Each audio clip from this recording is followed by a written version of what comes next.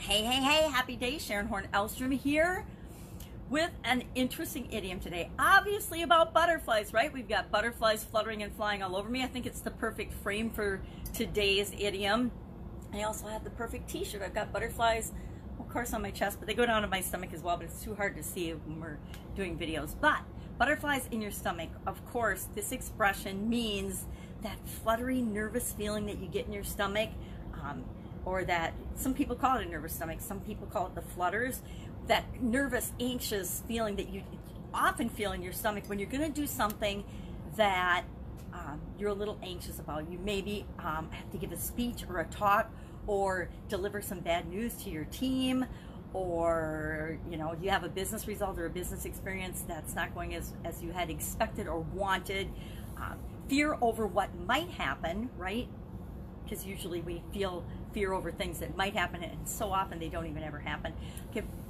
Have you ever had to give a presentation or get an emergency loan from a lender or present in front of venture capitalists? Whatever it might be, a lot of us are just having nervous stomachs and feeling nervous about our businesses and getting butterflies in our stomach because of what's going on outside of us. There's so much outside of our control right now with what's going on in the world with the COVID-19 pandemic, that no matter what your business situation, whether your business is booming, because I'm working with people like that right now, or whether your business is totally shut down, there's cause for us to have flutters and nervous feelings in our stomach. This expression actually was first recorded in 1908, so it's been around, for like 100 years almost.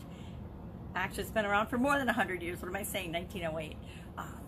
And that means it affects a lot of us. I know I have totally used the expression butterflies in my stomach. I've got butterflies in my stomach before I would do a speech or a presentation, before I would teach a class, before I would deliver bad news to one of my teams. Or sometimes you even get nervous like before a good event, right? You get butterflies in your stomach. I totally had butterflies in my stomach before I got married, and that was a good event. Definitely had butterflies and a whole lot of stuff in my stomach when I had my kids. So all of us as human beings, of course, not just as business owners, are nervous and uncertain right now, so we have butterflies in our stomach. But what do we do about it, right? It's one thing to feel something, but we have to know what we can do about it in order to feel better, right? We have to have some way to regain some sense of certainty and control in uncertain times and in times and situations where we don't have control. A lot of times it's not anything nearly as big as a pandemic, right? A global pandemic, but things happen in our businesses all the time, whether you're just starting out, whether you've been in business for a while, whether you're a seasoned veteran in building and growing businesses. We all know that the world is full of uncertainty and we have ups and downs all the time. And we want to make sure that we're trending up and making progress all the time. But there's going to be those times when we have that nervous, anxious, butterfly, fluttery feeling in our stomach. And what can we do about it? I do a couple things about it. Number one, I plan and I prepare, right? We can all plan and prepare. We can do our homework. We can research, right? We can ask questions and ask for help. We can look for mentors. We can look for coaches. We can look for people that we can model that have done something that we want to do that is making us nervous, to add more certainty that we'll get the outcome that we want. We can create routines and habits and processes and procedures and systems. I'm all about those things to be able to predict the results that we're going to get for our business and for our own lives, right? I have a morning routine. I've had a morning routine for like a decade, and just because we're in a pandemic, just because I have ups and downs, just because I'm in a good mood or a bad mood when I get out of bed some mornings, don't we all get out of the wrong side of the bed once in a while? I still follow my morning routine because that instantly puts me in the frame of mind and more in control of how I feel and what I want to do and what I want to experience in my life. So routines and habits and processes and procedures and systems.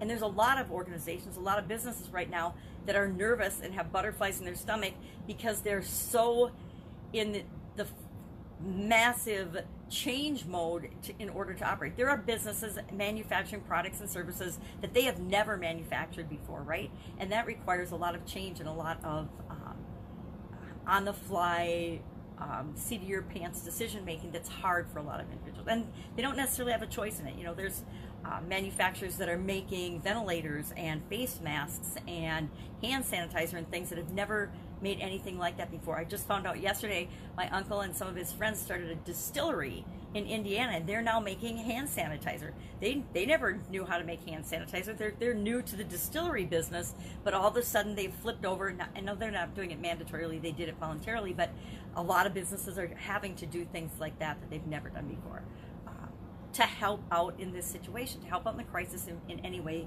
that we can. The other thing I like to do and remind people to do is focus on what's possible. Do what you can, and I say this all the time, not just during a pandemic. Do what you can with what you've got right now, right?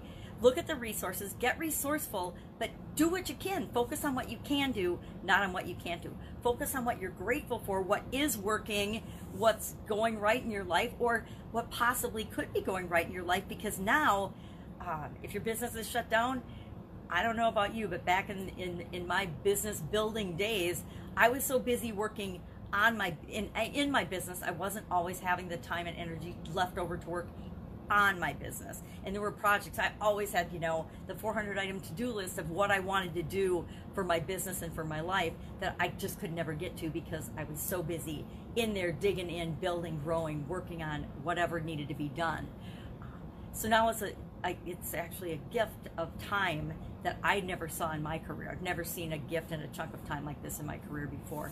And so there's things to look at that we might be feeling like they're bad, but if we flip them over, there's probably a lot of good coming out the other side of those.